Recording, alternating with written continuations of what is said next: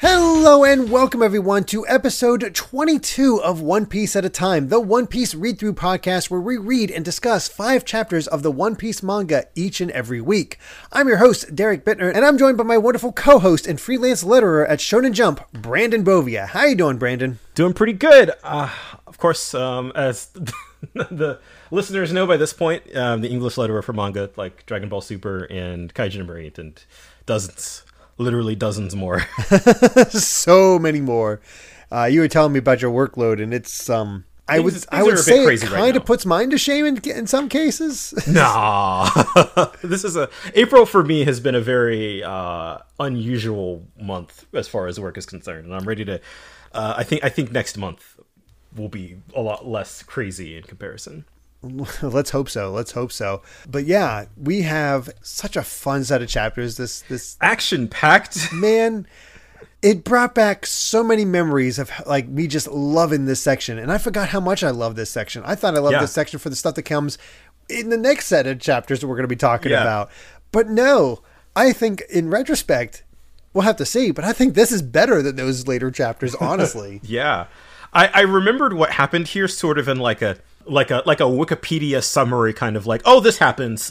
Like there wasn't anything that was like, oh yeah, okay. But it was just like, I forgot how cool it is in context. It is some of the coolest stuff we've seen so far. I love it to death. And you know what? Let's just get right into it. We have to get the proper setup for this because we're into chapter 106, The Town of Welcome, where, well, of course, we got our title page here, where Helmeppo has successfully swam back to the boat. Yeah, he swam back. Yeah, he worked for it. He was working hard. Kobe's right there to greet him. It's like, oh, they do seem like proper friends now. So that's cool. They care. That's fun. The triumphant return of Helmeppo. Yeah, we'll see how it goes from here. But wasn't Buggy only like 20 volumes? Yeah, that or even less. I don't remember him being too long. This one definitely seems a lot more involved than Buggy. Yeah, it's longer, and I feel like less stuff happens in between each one. Yeah, it feels like because there's less happens, but there's also more story set up. With Buggy, you're just like, here's this crazy thing he's into. Right, it was like some crazy stuff was happening every time. Yeah. Every time we checked in on Buggy, it was just complete chaos. Mm-hmm. This one's more, I am trying to tell a story involving character development, and to convey that without any words is definitely takes a bit more time. Yeah, for sure. First of all, we got our proper introduction to the Grand Line now that we're sailing on it. And I love this introduction to just how insane this place is because it's winter. It's snowing for them as they're sailing through, which is just a wild visual. And Luffy built a snowman and Usopp built like the snow queen, he calls it.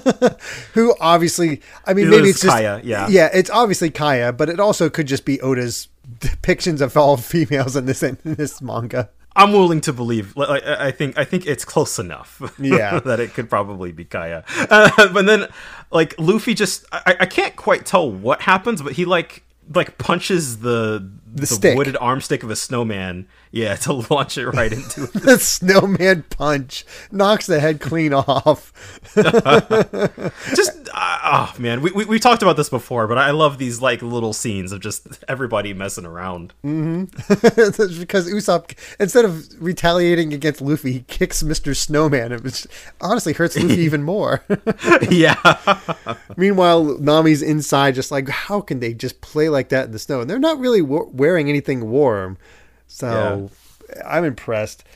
I also love that, again, Sanji's just completely wrapped around her finger is like, how long shall I keep shoveling snow until it stops? Well, I love how he's so just over the top about it. And yeah, she's just like, yeah, keep going, whatever.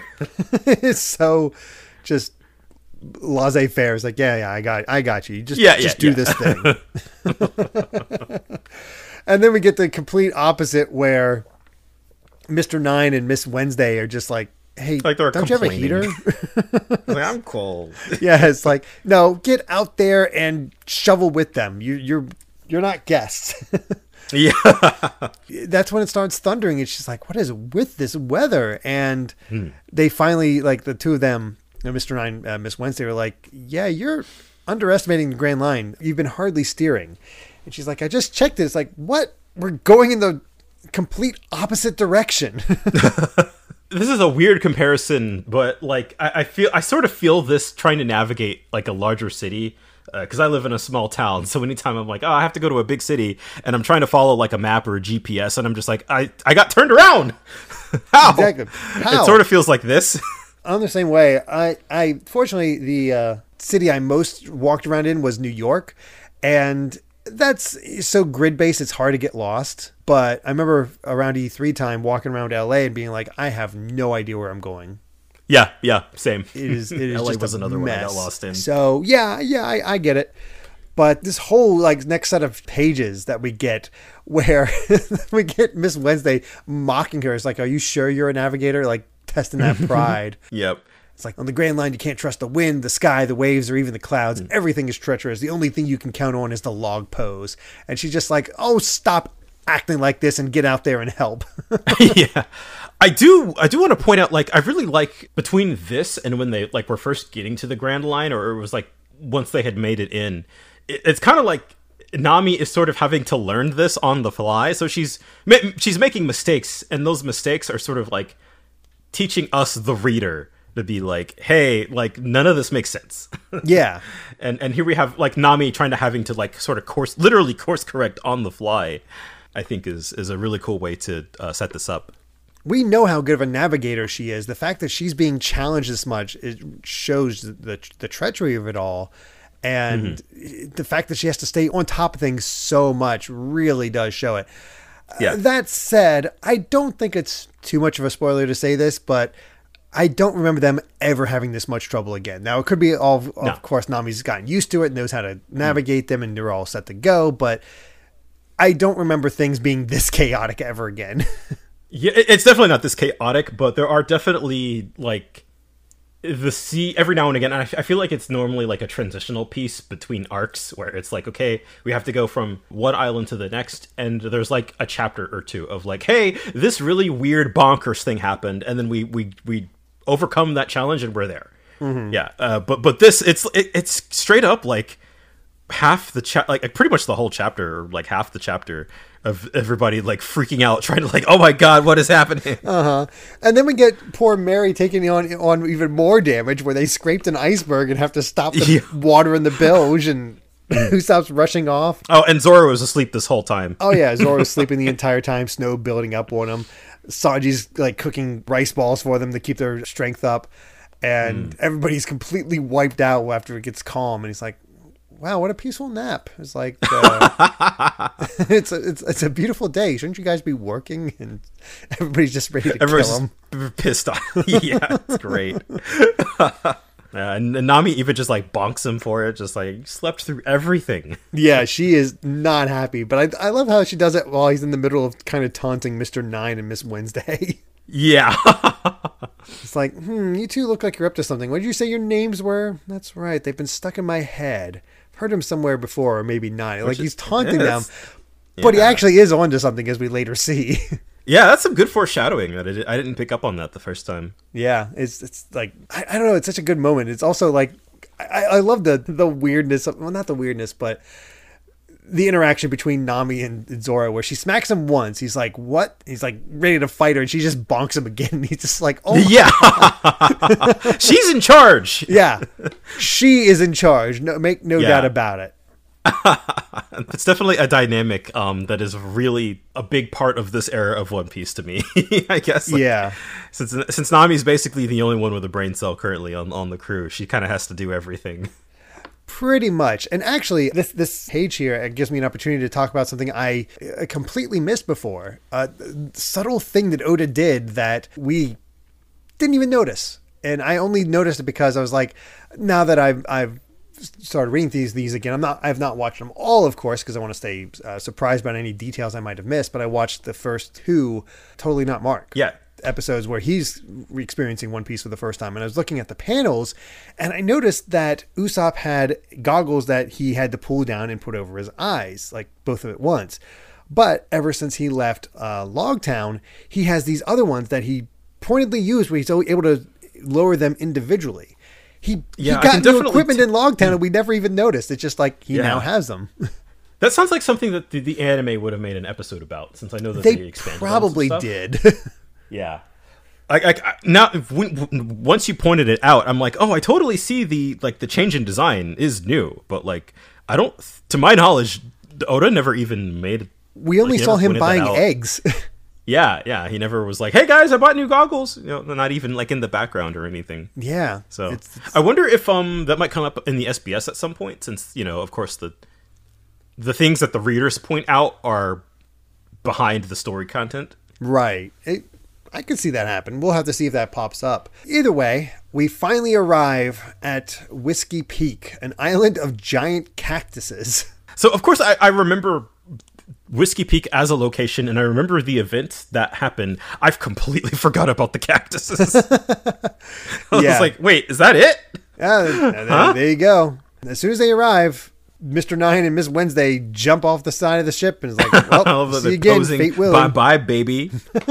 Yeah, they're just gone. Yep.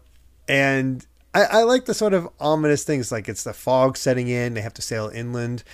Usopp's immediately worried about their hope there's no monsters, and Nami's giving the nice reminder of like, hey, we have to log the magnetic field. We cannot move on until it's logged.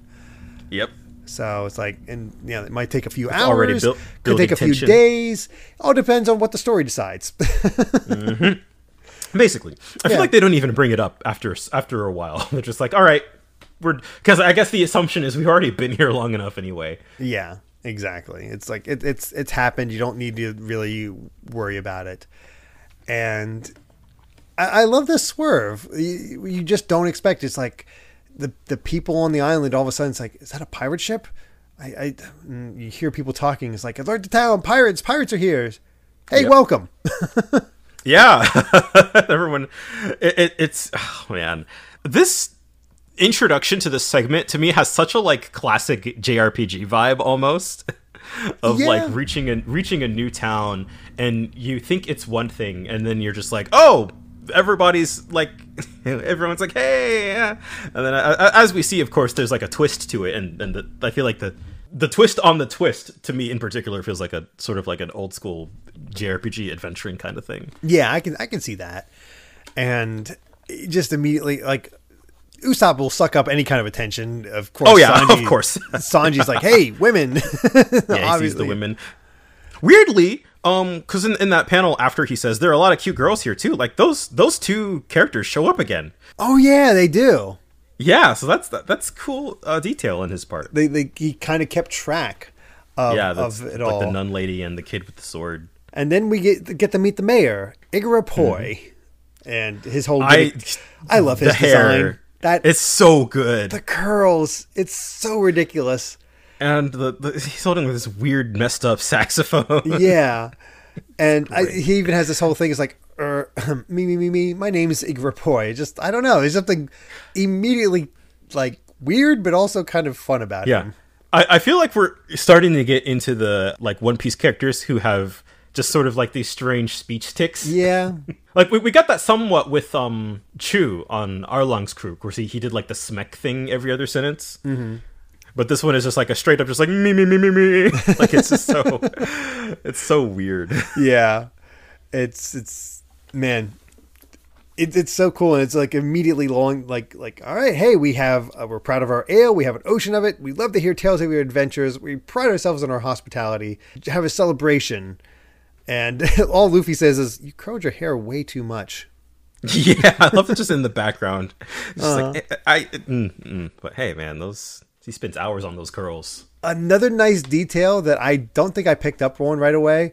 Sanji, Usopp, and Luffy, of course, are just all for it right off the bat. Yeah. But Nami and Zoro immediately holding back into like, very suspicious poses. And it doesn't seem to mean anything other at the time because they join in the celebrations, as we'll see next chapter. But here it's like, Yeah. Well, which is kind of a cool. I don't know if I would go as far as to call it like foreshadowing, but it is sort of like okay, these are the two characters who kind of are like maybe something a little suspicious. Yeah, I mean, let's be honest, they are the two smartest ones on the boat.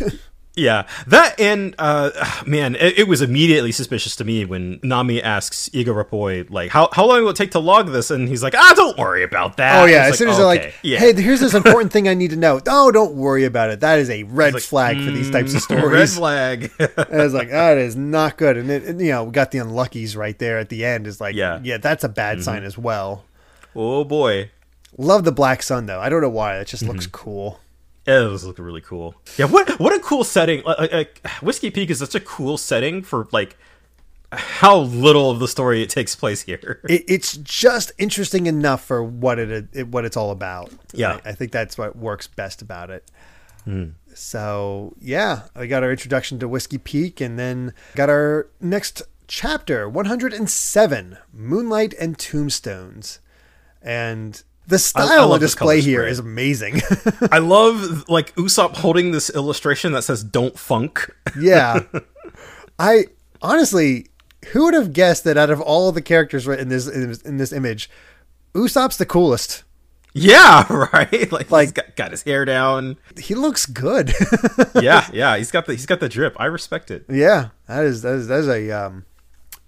Yeah, that's the drip, as you say. I can't even put it anywhere way else. It's just like, damn. Well, which is a strong contrast to how the chapter actually starts.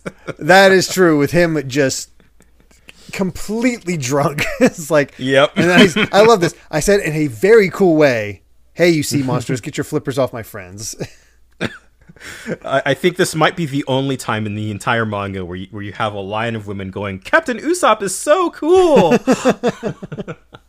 And then just I'm willing to put money on that. I got these drinking competitions where Zoro drank 10 men under the table, 10. And Nami's outdrank 12. And Luffy down here, he's very clearly expanded. he ate the cook under the table. Yeah, he ate the cook under the table, where he's eating enough food for 20, wanting more. And this one is flirting, Sanji's flirting with 20 girls at once. How? It's so ridiculous. It really is. And they know how to party. They definitely know how to party. And I love, again, this subtle thing here. It's like at the laughing going through. It's like, I'm so pleased you're having fun, from Iga Rapoi. And it just has him behind the head going, indeed. Oh, ominous. Good ominous tension right there. But then we go back to Mr. Nine and Miss Wednesday. You're trying to get back in the boss's good graces. Explaining like we failed to get food, but we got this group to come to Cactus Island, so we're good there. And apparently they have a whole mailbox dedicated to the unluckies. Yeah. Where we get all we see is a symbol and Baroque. Yeah. We'll have to see what that's all about. I find it interesting that, because the whole reason they got in trouble in the first place was that they were late, basically, right? or that, and they failed to procure food for our town. But they're like, we got this like random ragtag group of pirates that they don't know that they're anything special at this point. So it's like, wait, is that sort of like supposed to? Okay, sure. I guess we can rob them, but with how much these guys are partying. Yeah, they're already low on food, and Luffy just ate enough to take out 3 cooks. 3 cooks. Yeah. So we could assume by that math that he probably ate enough food for 60 people. Yeah, that sounds about right. So he looks big enough for it, because my God. Good Lord. And he stays like that the whole time. Yeah, he does. He is just that big. I love that his feet are even so fat now that they're bursting at the sandals.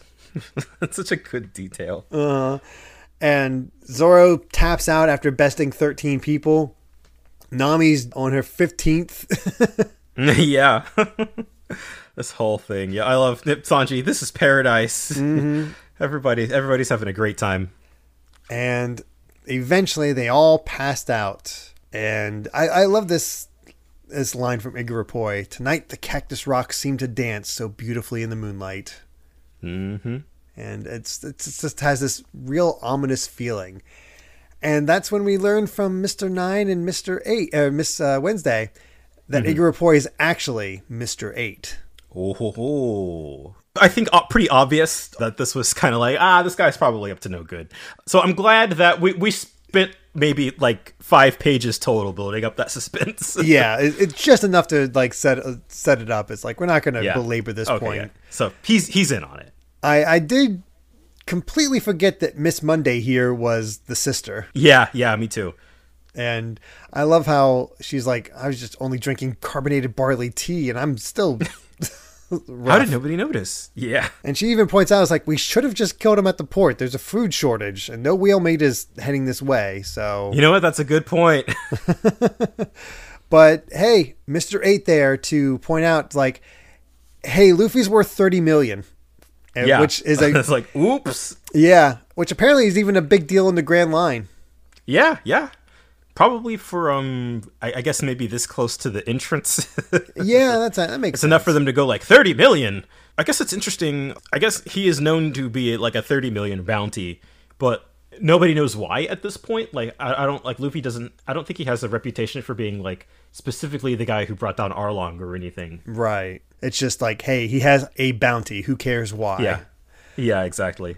I do like this little world building thing because it always says dead or alive, but as Mr. 8 here says, if we have to kill them, their value drops by 30%. The government wants to execute them publicly. That's a good detail. I don't know if that ever comes up ever again. Probably not. Yeah. Given that I don't think anyone's ever had like a bounty actually turned in. Spoilers, I guess. Sorry. But I mean, Zoro kind of stopped his bounty hunting days, so it makes sense. Yeah, exactly. I don't know if I've ever seen anybody like actually cash in on one of these bounties. Mm-hmm. Well, speaking of Zoro, I love this. Like, he's just hanging out at the top. Is like, hey, could you just let them sleep a while longer? They're tired. That shot of Zoro in shadow in front of the moon is so good. Oh, it's gorgeous, and yeah, it's like a true swordsman. Yep. Never drinks himself into a stupor. He just like this is it. Here we go. Yeah, he just immediately knew what he was in for. Is like, a den of bounty hunters can be a dangerous place. You trick pirates into celebrating their passage, and it looks to be about 100 of them. And he even says, "I'll take you on, Baroque Works." Oh, so he knows. He's known this whole time because he got approached by them while he was a bounty hunter. It's such a cool use of his like past. Yes, I love that. And it gives us just enough details where it's like, I turned you down. There's total secrecy. You use code names. Even the identity of the boss and his whereabouts are a mystery. Yep. They're like, oh my God, he actually knows this stuff. He has to die. Like, oops. Yep. And I love that line, like, one more tombstone must adorn the Cactus Rocks. And then you get that zoom in on the Cactus Rocks where it turns out it's all just graves. That's so badass. Like it's such a random thing. It is so badass, but it has this Halloween flavor to it. It's just like, oh God, that is awesome. I also love that the name that we get from that one tombstone is just Mr. Sacrifice. Well, wonder what happened there. Yeah, I don't know. And then of course, just like the sort of Zoro goes straight in with the like teleports behind you too fast for the human eye. Nobody notices that he's gone from the perch, and he's like in the middle of the crowd now, looking with everybody else as they're searching around for him, and they all spot him in the middle, and then they does the whole fast thing, so they shoot each other. Yep. and then Zoro shows up, has his sword like cutting through like one of Mr. 8's like hair curls. And he's like, wouldn't you prefer a dozen new tombstones? And he's just a one-liner machine at this point. Oh gosh. And he's like telling the other bounty hunters, don't shoot me as well. And he's like, okay, we can't let this happen. And he uses his sacks to send out like a shotgun wave, taking out all the guys that were going to shoot him. This one confused me. Like I couldn't quite understand what was happening visually until he did it like one or two more times. Yeah. But yeah, the fact that like the saxophone is a gun.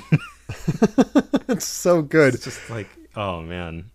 And they're just, all it is like, all right, it's beginning. Like we've got Mr. 9, Mr. 8, Miss Wednesday, Miss Monday ready to go, along with all these 100 bounty hunters after Zoro. What a cool freaking setup. Right? It is so good.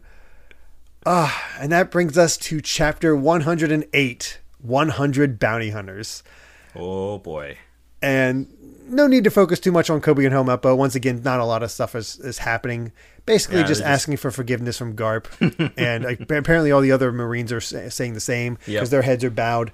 I guess because, like, hey, sorry for not removing the axe. Yeah. I mean, again, there's no need to go into it. No need to go into it. A little dumb. Definitely a bit dumb. But, we get this... Again, overhead shot of Whiskey Peak.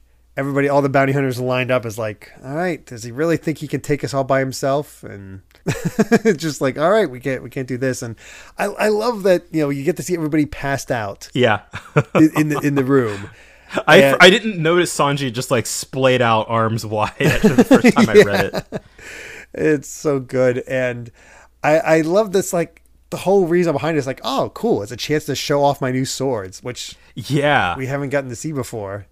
Which is sort of like, because that ends up being like kind of the driving context of this whole chapter of Zoro kind of like, oh, hey, like this is how this one works. Or like, okay, this one's got like a kind of an attitude to it. Yeah, it's great. And again, the choreography here I love because the bounty hunter appearing ahead of him and he's just quick enough that he can slide back through a window to avoid the shot, roll into where other people are waiting, get behind a table to block their shots. This whole sequence feels like a Western. Oh, it really does. It's like a lone swordsman versus a Western town, and just Zoro using the table for cover. And apparently Yubashiri is a good sword, nice and light.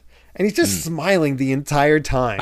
Yeah. At this point, he's not really like scared or no. Zoro's in control this absolutely whole part of the fight scene. They can definitely catch him off guard, like when they fire a bazooka at him or a cannonball or whatever. But I love how that background detail was. He's mainly making them all take themselves out. Yeah, pretty much. And then we got Miss Monday doing her best Donkey Kong impression. Yep. throwing a barrel at him that he cuts into four to hit all the guys behind him. And he just complains about wasting the specific. He's styling on them with one sword. Yeah. Oh man. And then I really liked this part because like some random goon who like comes at him with like a stone mallet, and then Zoro's like Kitetsu the Third is a great edge, but like a legendary sword should only cut what its master wants to. So it's like this one, it's sort of introducing the fact that this, like, because that's like the cursed sword. Yeah. He's just kind of like, hey, buddy, you've got kind of a mind of your own.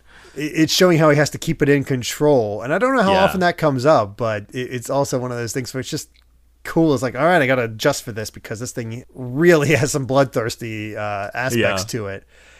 And then we get this kid trying to come at him with a knife that he just gets scared by as soon as Zoro knocks it away with his other sword. Yeah, I feel like he just sort of effortlessly like bonks it. Yeah. And then that the mother and the kid show up and try to trick him with gas in the crucifix that he just gets around. I love that. Use that sorry trick on someone with a kinder heart. Just see, but hey, he used the back of the blade. So he did. He knocked them out. Oh god, it's just so fun. And they have this whole like almost Resident Evil 4 section where he's climbing up the ladder. They're coming up after him. He's like, oh hey, I can just send it off. Yeah, you were right that like the choreography in this section is really great. Oh, and it feels like it. It's like Zoro is like properly taking advantage of the like arena basically, and so you've got all of these cool sequences. Before you started recording, it's like, oh hey, it's a Musou. Yeah, it really feels like that. Yeah, it's a Musou where you get to kind of travel around and just fight all these guys, and it's great. And honestly, these panels just feel like perfect setups. Like the anime team probably only had to just like line these up and like, okay, we just need to fill in the in-betweens because this is like perfect. Yeah. Like the choreography feels like so much more confident. I guess if I had to put it in a word, I don't know. And just the bit where Zoro, like, he pushed off the ladder and then he's like jumps on it, leaps off of it to go to the other building on the other side. And just that panel of him like leaping in front of the moon is like, it's just it's so good. Then we get to see his hawk wave to take out another group, and he's just sort of hearing everybody yelling at him, and he just has this simple, like, cut around in a circle around him, walks away, and they just all fall in the hole. I love that kind of stuff. It's just pure confidence. But then he's finally approached by Miss Monday, who swings a ladder at him that he's able to dodge, and she just has plain old brass knuckles. I love that her movie is just called Superhuman Brass Knuckles. Knuckles. Like, we've had all these character gimmicks. Mr. 8 can, like, he has a shotgun saxophone. This is like, nah, she's just like, I'm just gonna punch you in the face. Yeah. But then the shock waves going through the ground is so freaking cool. Oh yeah, the cracks beneath it, like, it looks like a hard hit. Yeah. And then all of a sudden he just grabs a hold of her face and squeezes until she passes out. That panel, like just because Miss Monday is like very like muscular, just huge, and just the visual of Zorro, just like him in his tiny arms, like, you think you're strong? Want to see who's stronger? Like, it's just a little bit of bloody forehead, and that's it. Yeah, look at his blood on the next page. And I love moments like this. It's like, it's all clear to me. The Marines got it wrong. This guy is the one that's actually worth the 30 million berries. He must be the real captain. Yeah. And then you think about it, I was like, no. Yeah. I love it that like, it seemed weird that a good-natured kid like Luffy would be worth 30 million. Oh, that is beautiful. One of my favorite chapters so far. Oh yeah. You want to just pure fun action, like, obviously Zoro's not going to lose, but the choreography makes it so fun. It's great. It's just fun. Yeah, it's just so fun. I can't wait, because, like, God, if that's what, like, the rest of the arc is going to be like, just, man, I completely forgot that it was just, like, it really feels like Oda is, like, trying to level up his fights. Yeah, it's like he hit this point of confidence all of a sudden, like, up to this point, and he's, like, ready to unleash. Yep. And we're definitely getting to see the results of that, and, oh, man, I'm just, it kind of makes me want to rewatch the episode. Yeah, me too. But we're up to chapter 109, A Question of Duty, where Koby and Helmeppo are just still in the middle of apologizing, saying we're so useless. And okay. Yeah, all right, sure. As you said, slower pace, because it's like, okay, we don't have dialogue, so we have to just use this to just emphasize that. I feel like we sort of didn't even need this one. Like, we know, I mean, it shows that, like, okay, yeah, they've got a long way to go, but I feel like them apologizing in the last one was sort of like, okay, we got it. Yeah, I completely agree. Oh well. We start the chapter with basically all the bounty hunters completely laid out, except for that visual of just just the three remaining ones, and just like the shadow of Zoro on top of a building, like while just the pile of unconscious bounty hunters. Mm-hmm. It's great. And yeah, it's like, all right, it's the three of us versus him. Let's do this. Yep. And that shotgun blast, that Igarapah, I don't know what it is. Yeah, he shouts his own name as he fires. Yeah, I guess so. But I also love this. It's like, all right, time to see what Mr. 9 and Miss Wednesday could do. And Mr. 9 bounds off, and Miss Wednesday calls her bird, Karoo, who is just perfect comedic release. It's just like, we get this like powerful quack, and it's like, don't just wag your tail, move it. It felt like after like all the just complete like butt whooping last chapter, it's like, okay, time for the gags to come in. Yeah. It's sort of like the visual of Miss Wednesday on the duck on Karoo. Like, I feel like that's actually really cool, but then it just like, Karoo is not very obedient. No, he just sits. Yeah. Apparently puts us Panthers to shame. Uh-huh. I love that, like, Miss Wednesday gives out the instructions, and like the next panel he quacks almost like he understood what the directive was, and then he just does the completely wrong thing. And I completely missed it the first time, but she smacks him in the back of the head. And just yeah, has another little quack. That's great. Oh God, I love it. Then we get to see what Mr. 9 can do, because apparently he's a bit of an acrobat, as he uses his bat to like go down the side of the church, and to use his hot-blooded bat of guts. It's a interesting name, and yeah, I feel like it's interesting that we have like a baseball bat clashing against a katana, and he thinks the baseball bat is better. Yeah. And I love that. It's what a weird set of panels for that athlete. Yeah. He lands, he does a taunt where Zoro almost seems like he's sheathing his sword, but as soon as he says too scared, he just like apparently just teleports in front of him, almost stabs him in the face. He just thrusts, and then he's just like trying to dodge, and now Zoro's got him on the back foot. Yeah, no, it seems like all he's doing is just moving the sword very quickly forward, and it's keeping him off guard. Jousting. But it's also enough that he keeps pushing him back that he falls off the roof. Yeah. I love that little line. It's like, isn't there anyone worth fighting around here? Yeah, it's funny that we've sort of had like the build up, like the bounty hunters have almost given him more trouble than these two goofballs. Although I will say it seems like Miss Wednesday is the one that kind of affects him the most. Yeah. Where her outfit is actually does have a point. The enchanting vertigo dance that does put him on his knees. The visual of her like trying to dance while standing on top of a giant duck. Yeah, I know. It's so silly. It really is. But I love that it works. Yeah, it does. And then we get her peacock slasher, which she specifically pulls out of the breastplate of her shirt. Yeah, okay. It seems like a bad place to hold a sharp weapon, but I do love the detail that it's like around her pinky, because it's sort of like that's what the whole pinky nonsense was for in the last episode. Mm-hmm. Yeah, it's just the training to do that sort of thing, at least in her case, it seems. Yeah. It's cool. It seems like it's kind of like, well, she might have them. Except Karoo just goes the wrong way and they fall off the roof. He just misses. You're just like, Zoro's like, I'm embarrassed to fight these guys. It's like, what am I doing with my life? And that just leaves Mr. 8, who once again tries the shotgun blast, but he gets down through the hole, which again, nice use of continuity there. Yeah. Hey, Mr. 9's back. He's a little ripped up, but he's doing all right.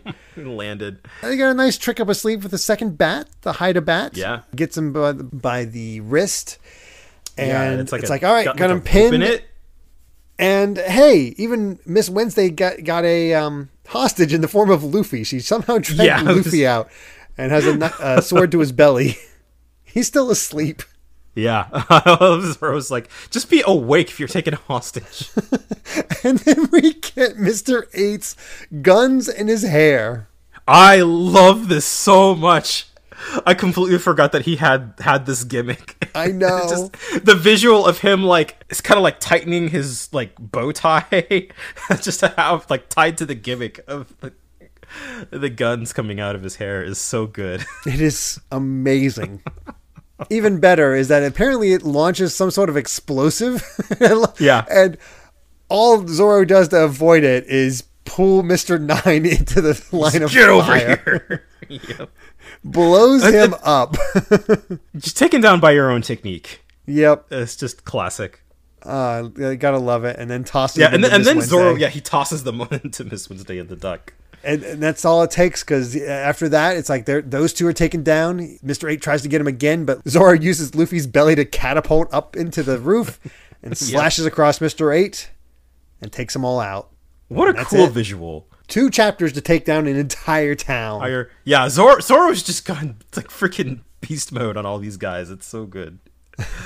Oh, yeah. Man, I can't... The sheer amount of ideas we've seen in this one fight is just like...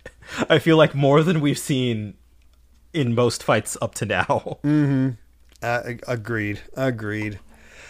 We also have the return of the SBS, which nothing too crazy here. A question about Tashigi's glasses, which I don't think that's a big deal. And then the other one is like, pondering a serious matter for the last 5 years. Why is it that in manga no one's trousers ever gets ripped during the action scenes?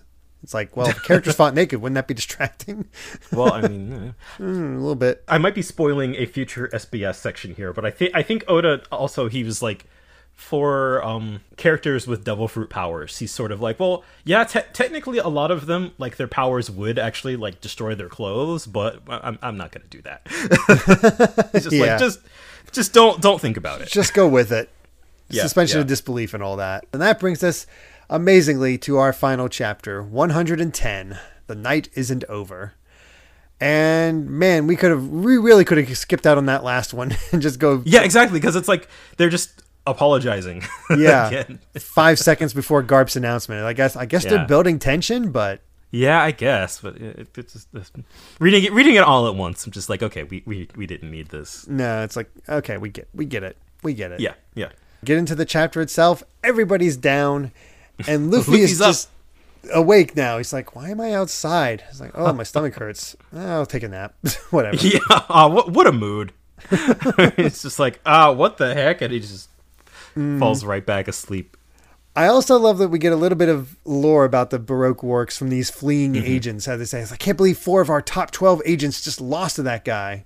Zoro beat a third of the top 12. All by himself. Oh, God, what a king. I feel like that's a little off. Like, I think they mean 12 pairs because the Unluckies are the 13th member. Like, because we got Mr. 13. That might be it too. Yeah, I think that. So it's like, okay, the Unluckies are the last. We have 13 agents. We've taken down, we haven't seen Mr. 10 or Mr. 11 and their partner, but we got 9 and 8, and it's like, okay, so the stronger they are, the higher the number. Although everybody's scared of the Unluckies, so yeah, who knows how powerful they are? Yeah. What a weird visual of just these. This buzzard and this otter in glasses and just completely throwing these guys off. Yeah. The fact that they're like some of the scariest. we are the most scared of this. And we found something that these two are scared of. Yep. The arrival of Mr. 5 and Miss Valentine. Yep. I sort of love, like, now that we've gotten into this this organization of Baroque Works, we're sort of like slowly getting more and more of the organization. Yeah. It's slowly starting to dole it out. Working your way up the ranks, it feels like. Yeah, we cut away from them, and Zoro just tosses them all into a pile. He's like, all right, we're done. All right. Nice quiet night, time to drink. Oh, man. It's like, maybe it's just me, but I have a funny feeling. And it's like, we see Mr. A's like, I'm not dying here. I have a special duty. And he's getting up. And that's when Mr. 5 and, did we have their names? Yeah, Mr. 5 and Miss Valentine. I forgot their names before because we got them introduced again. Yeah. And we got the proper boxes this time. And I got to say, I do love the design of Miss Valentine. Well, I guess more the outfit because it's like a 60s go-go dancer type thing. Yeah. Which is fun, but her face is like every other woman's face so far. Yeah. It's that. I hope she doesn't take off the hat or the earrings, otherwise it'll be like, all right, who are you? Yeah, exactly. And yeah, they definitely, it's like, man, we've stepped up in power if we're going from 8 to 5. Yeah, exactly. Like, oh, okay. It's sort of like this. These guys are, they're the big deal. Yeah, they definitely have an air of confidence that the others don't. Even when we first saw them, it's like, okay, we never took Mr. 9 seriously. Yeah, exactly. I guess in that sense, like, even though I guess Mr. 9 must be up there, implying how like big the organization is, that he's 9, but going from 9 to like all the way to 5 or 8 to even to 5, it's just like, oh, okay, the sort of the air of mystery is like, okay. Yeah, you're kind of intrigued by it, and this guy's the real deal. We also get like some dissension in the ranks. It's like, oh yeah, we're not here to help you. We came here to basically, the boss's secret is out, and I don't know what his secret is, But we discovered that agents of a certain monarchy have infiltrated Baroque works. And that's when Mr. Nine's like, I'm not actually king. I'm not a king. Well, I remember laughing about that last time. Like, he's got the crown, but... Oh, man, this twist. I can only imagine, like, you think you have this one thing going on, and instead it's something else where we got Mr. 8 here going like, oh, God, my cover's blown. I'm finished. Yeah, so we're like, oh, so he sort of Oda playing with the reader's expectations. Like, you think it's this, it's actually that. No, just kidding. It's this actually. It's that third swerve. It's like, oh, these guys love pirates. Oh no, they're actually bounty hunters. Oh no, within these bounty hunters in secret organization is apparently some dissenters where, hey, turns out Mr. 8 is part of that. And the interesting dialogue here is like, I won't let you touch her, and he sends off the cannonballs from his hair guns. Yeah, and he even says, "On my honor as commander of the Royal Guard of the Kingdom of Alabasta." It's like we're getting things are getting complicated. And then, of course, we get the "won't let you touch her," and we can kind of figure out who he's protecting because Miss Wednesday here says Igaram, which we get a note saying it's his true name. Yeah. So I think by this point it's clear Igaram and Miss Wednesday are kind of like, all right, something's up here. Yeah. I also love just the visual metaphor here of Miss Valentine breaking the hair tie. Oh, Miss Wednesday. So that's what she did. I didn't notice that at first. Yeah, she kicks her there and breaks the hair tie, which, hey, your cover's blown. And now that symbolism of it is gone. Miss Wednesday here is paying attention to what's going on. And all of a sudden, Igaram, we've changed his name so many times in these 5 chapters. Yeah. But all of a sudden, Igaram just gets blown up. He's Igaram. Yeah, he's just down for the count. And we find out the enemy agents are Igaram, commander of that royal guard, and the Princess of Alabasta, Nefeltari Vivi. So there's Miss Wednesday's actual name. Yeah. What I love, Mr. Nine's like, you're a princess? So he's bowing as far as he can. Yeah. And Zoro's like, all right, nope. I'm out. I'm out. I'm done. And immediately get the ridiculous of this Mr. 5, who's been cool up to this point, just picking his nose. Yeah. Vivi here is ready to go head to head with her peacock slasher, but hey, Mr. Nine's like, I don't know what's going on, but you're my partner, so I'm gonna stall him. And he goes for the attack. Man, I don't care about you, Mr. Nine, but you did good. You did good. You weren't effective in the slightest because we got the revelation that Mr. 5 here's boogers are explosive. Yeah, which is just okay. Yep. I feel like on some level, in One Piece, if you're like an outwardly cool character, your power has to be really stupid. It really seems that way because he is. You're not allowed to be cool. He looks like he's supposed to be cool, and then he just has that power. It's like, oh my god. Yeah, that's just. But yeah, he's absolutely blasted back, and even Zoro's like, his boogers pack a wallop. Yeah, I love that he could tell even from that distance that's what was going on. Yeah, and then we get that moment of Igaram on the ground. It's like, please grant my request. He's like, oh, I don't want to hear it. It's like, no, he's like, I can't defeat them. Please protect her for me. And Vivi's actually successfully escaping on Karoo now. Yeah. And the two of them are chasing after her. And he's like, get her to Alabasta. You'll be rewarded. Save her. He's just so desperate. Yeah. And I love this revelation because you've not even thought about it. Nami, of course, didn't get drunk under the table. She's there. Yeah. She's ready. It's like, hey, we'll do it for $1 billion. Of money. Yeah. I got completely caught off guard by that one. I didn't remember that, like, this is where Nami kind of came in to play her role. Yeah, so I was like, oh, okay, she's up. Yeah, and honestly, whatever coolest panels I want to say, just that confident. So good. It makes me immediately want more. Yeah, it's like, damn it, I want to see the rest. That was weird. This arc is picking up really fast. Yeah, like I feel like that is sort of a start. Like we Oda hit saying, the like, line. We're in it. Yeah, ground running. Yep, it's. In those 5 chapters, we've gone from, okay, we got these 2 weirdos with us that were taken to this village that they're talking about. Okay, the weirdos left, but hey, these guys actually love pirates. Oh, wait, they're actually bounty hunters. We got to fight all those guys while everybody else is drunk. And then all of a sudden, like, oh, turns out there's this whole thing called Baroque works, and amongst them, this apparently Alabasta kingdom has infiltrated them, trying to figure something out. Yeah. And their cover's been blown, so now we got to protect this woman that we thought was just silly fodder. Yeah, right. It's just the way that it sort of like it doesn't feel unnatural. It doesn't feel like it's too fast, but it just the way we're going from like Oda is just introducing one thing after the next. It just like, okay, it feels so exciting. Yeah, we're just getting nothing's into it. Staying the same. Everything's changing constantly, and I'm sure it'll settle down. But it's to me, it has that sort of nice chaos that the Baradier had, while also having that structure and setup that Arlong had. This set of chapters feels like such like a build up that like, okay, we know. We sort of can have a vibe, like we have a feeling or like a vibe for how Oda is sort of like maturing as a storyteller. And it is sort of like, all right, this is all of those elements from previous arcs kind of like stacking on top of each other. Yeah. And oh man, we're into such good stuff because Whiskey Peak is not a long arc. No, it's not, but I completely forgot how hype it was. Oh yeah. I love it so much.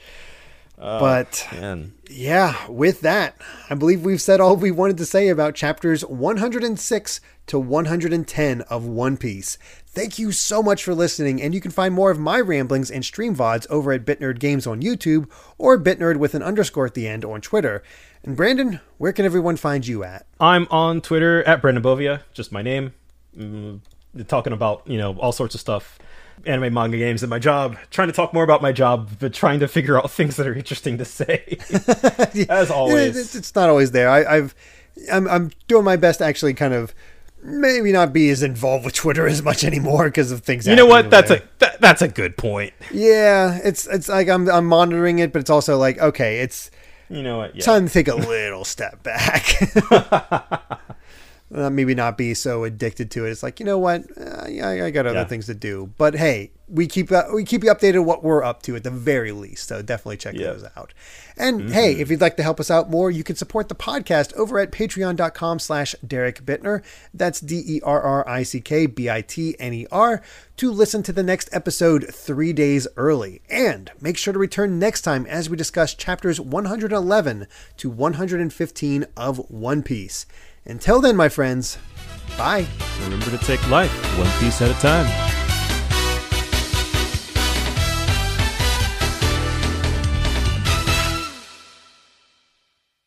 And now, Peacock Slasher! Go, Karu!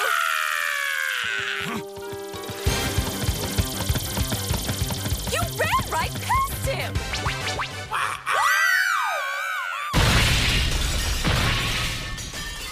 Man, these guys are so pathetic. Fighting them is starting to get embarrassing.